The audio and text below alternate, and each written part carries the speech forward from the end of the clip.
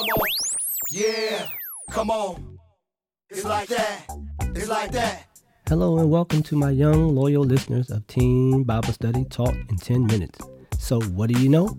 Word on the go. This podcast is brought to you by and produced by Real Time with the Bennetts, where real talk happens all the time. I'm your host, Minister Bennett, of today's episode, and my co-host is the lovely Sister Bennett. In this week's episode, we will be closing out this series, Our Hope in Christ, by discussing the culmination of our hope in Christ, according to God's Word. Simply put, what or where does retaining our hope in Christ get us? Yeah. That's right. Come on. Hey, I'm almost sad to see this series go. This is the grand finale to what I believe to be a great series and a timely series. With all that's going on in the world, our hope in Christ is all that we have. So let's get right into this lesson. The biblical and worldly meaning of culmination and to stay on course. The highest or climactic point of something, especially as attained after a long time. Stay the course, to persevere with much determination, energy, fortitude as one can until the end of a race, a competition, or contest. This is the culmination of our hope in Christ. We must stay the course. We must rise to the occasion despite all the difficulties we may go through. So let's look at this biblically. We can find this culmination in 1 Peter 5b and 7. All of you, meaning you teens, us adults, everyone, clothe yourself with humility toward one another, because God opposes the proud, but shows favor to the humble.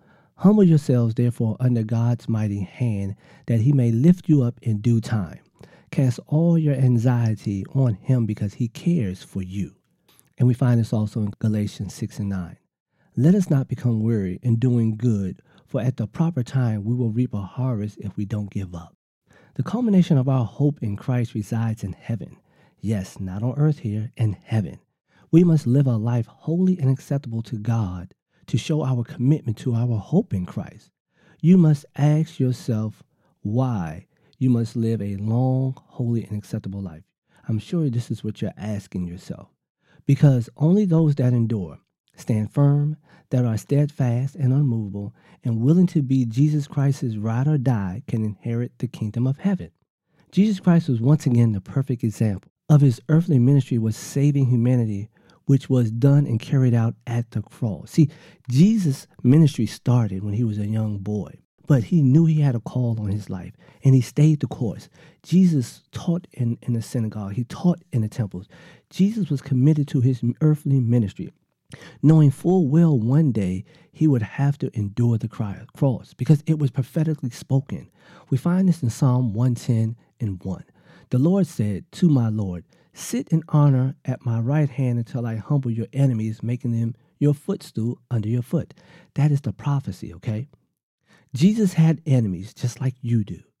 And we have to humble ourselves before God and let God deal with them because we have to overcome, and that is our culmination. We find the prophecy fulfilled in Hebrews 10 and 10 through 12. But our high priest offered himself to God as once a sacrifice for sin, good for all time. Then he sat down at the place of the highest honor at God's right hand. There he waits until his enemies are humbled as his footstools under his feet. Jesus did not try to deal with his enemies when he was on earth. He let God do what God does best. Jesus did what he was called to do, and that was to save all mankind, which includes me and you. Don't go nowhere. We'll be right back to close out this powerful last part of this lesson, the culmination of our hope in Christ. No matter what they say, no matter what they do, We are back live in P&T Podcast Studio with more on the culmination of our hope in Christ. This part we will talk about the culmination and action. How do we get there? We will open up with a scripture, 1 Peter 5:8 through 9. Be alert and of sober mind. Your enemy, the devil, prowls around like a roaring lion, looking for someone to devour. Resist him, standing firm in the faith, because you know that the family of believers throughout the world is undergoing the same kind of suffering. Know that you are not alone when you are going through. There are many other people, whether in your family, your neighborhood, your friends, and as the word says, other people and other believers around the world.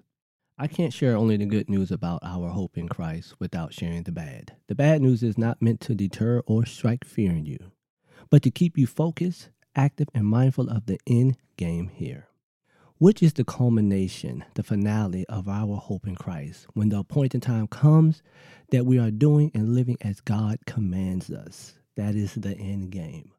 I'm sure you've heard the saying, don't kick a man while he's down. Well, Satan and his friends don't fight fair. They will visit you day after day while you are going through your time of pain and suffering, urging you to walk away from your faith, to give up on all you've hoped for. As God says, stand firm and resist the urge or temptation to give up. How do we resist the devil during these times? Number one, prayer. We should pray for the problem. We should pray for the solution. We should pray for our enemies. And we should always pray without ceasing while we're going through. It is vital to us getting through whatever suffering we may be dealing with. Number two, assembling with other saints. We should be around like-minded people. Iron sharpen iron mentality is a great thing to have during these times.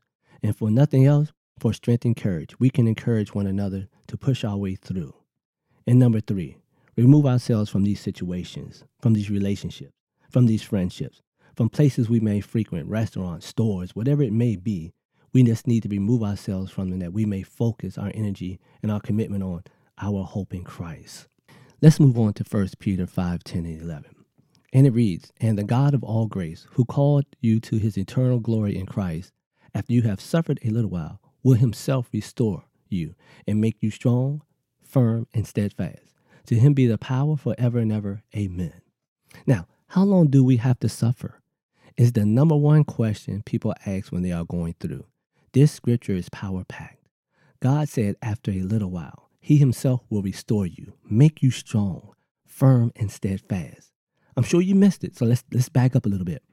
He didn't say the suffering would end at the point of him restoring you and making you strong. God is gracious. God is everything. He is God of all grace. God will always give us everything we need to get through each and every situation, each and every trial, each and every bump in the road, each and every hiccup, and each and every setback we may face. See, the culmination in action is your commitment to staying the course, despite what you may go through. It's fighting the good fight and keeping the faith. It's enduring till the very end and not giving up while you are suffering, where your hope in Christ will always lead you. Hey, let's see what they're rapping about over here in the conversation corner. Hey, Minister Bennett. What y'all rapping about over here? We were chatting about the ways the devil works in our lives. As you can imagine, it has been an interesting conversation.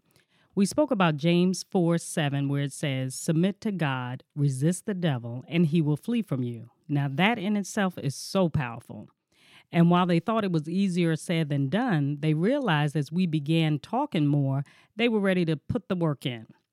The trouble they were having was how would they know if they were resisting the devil? So we began talking about the ways the devil works in our lives, and they came up with these scenarios, which were awesome.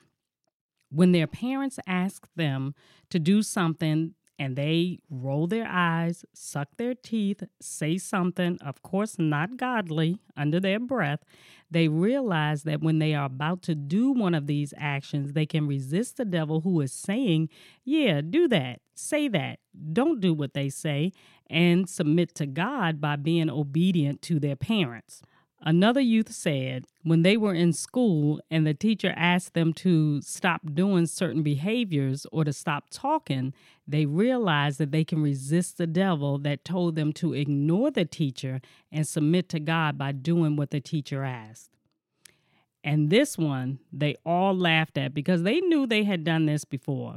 Instead of laughing at people who are different from them, they realized that they can resist the devil and look at the person through God's eyes and be friendly. The group realized that they did not have to allow the devil into their thoughts and actions because they can defeat him by submitting to God, which they know is by doing the right things and living a pleasing and acceptable life. We all, not just the youth, adults as well, have to resist the devil. This is not a one-time thing. We must resist the devil every day because he will try to get us off of our Christian walk. Don't get me wrong, we all have sinned and fallen short of the glory of God, but we ask for forgiveness and do better the next time. We don't stay in that place of sin and allow the devil to rule our thoughts and actions. No, we resist him, submit to God, knowing that God has our backs and will always be there touching our hearts to do the right thing.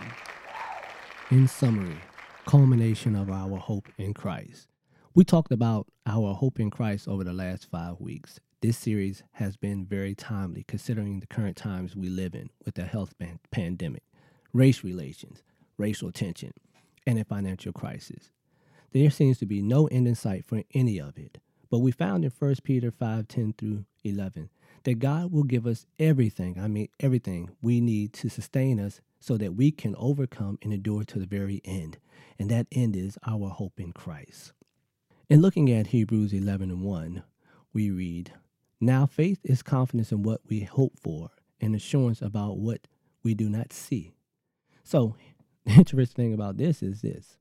We found out that we have hope because of our faith, and we have faith because of our hope. The two are very much intertwined. Faith allows us to trust and believe all the promises of God, which if you live right, he will deliver on each and every one. It is our hope in Christ that gives us the strength and courage to continue even when things don't look good, that there doesn't seem to be a way out. Jesus is the author and finisher of our faith. That is very important. I'm reminded of a scripture that fits the summary and the closing out and the culmination of our hope in Christ perfectly. 1 John 3:1-3. "See what great love the Father has lavished on us, that we should be called children of God. And that is what we are. The reason the world does not know us is that it did not know him." Dear friends, now we are children of God, and what we will be has not yet been made known. But we know that when Christ appears, we shall be like him, for we shall see him as he is. All who have this hope in him purify themselves, just as he is pure. See, this hope in Christ will allow us to be more like Christ, and we will end up being like Christ. That is our whole purpose of this Christian walk, to be more like Christ.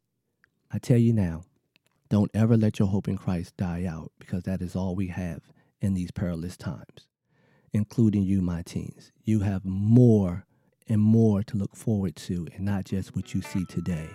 You have a bright future ahead of yourself. We will catch you in the next series. As always, please don't forget to subscribe and share so that you and your friends will get all future notifications when new and exciting episodes are uploaded and posted. Until next time, stay safe and live a life holy and acceptable to God. After all, it's your reasonable service. With a special thank you to LJ Productions for post-production editing techniques used for this podcast. This podcast was sponsored in part by the Body of Christ Church in Waldorf, Maryland, Pastor Kenneth E. Stewart, It's Christian Education Ministry, in association with Real Time with the Bennetts. Or Real Talk, what? You got it. Happens all the time. Yeah, it's like that.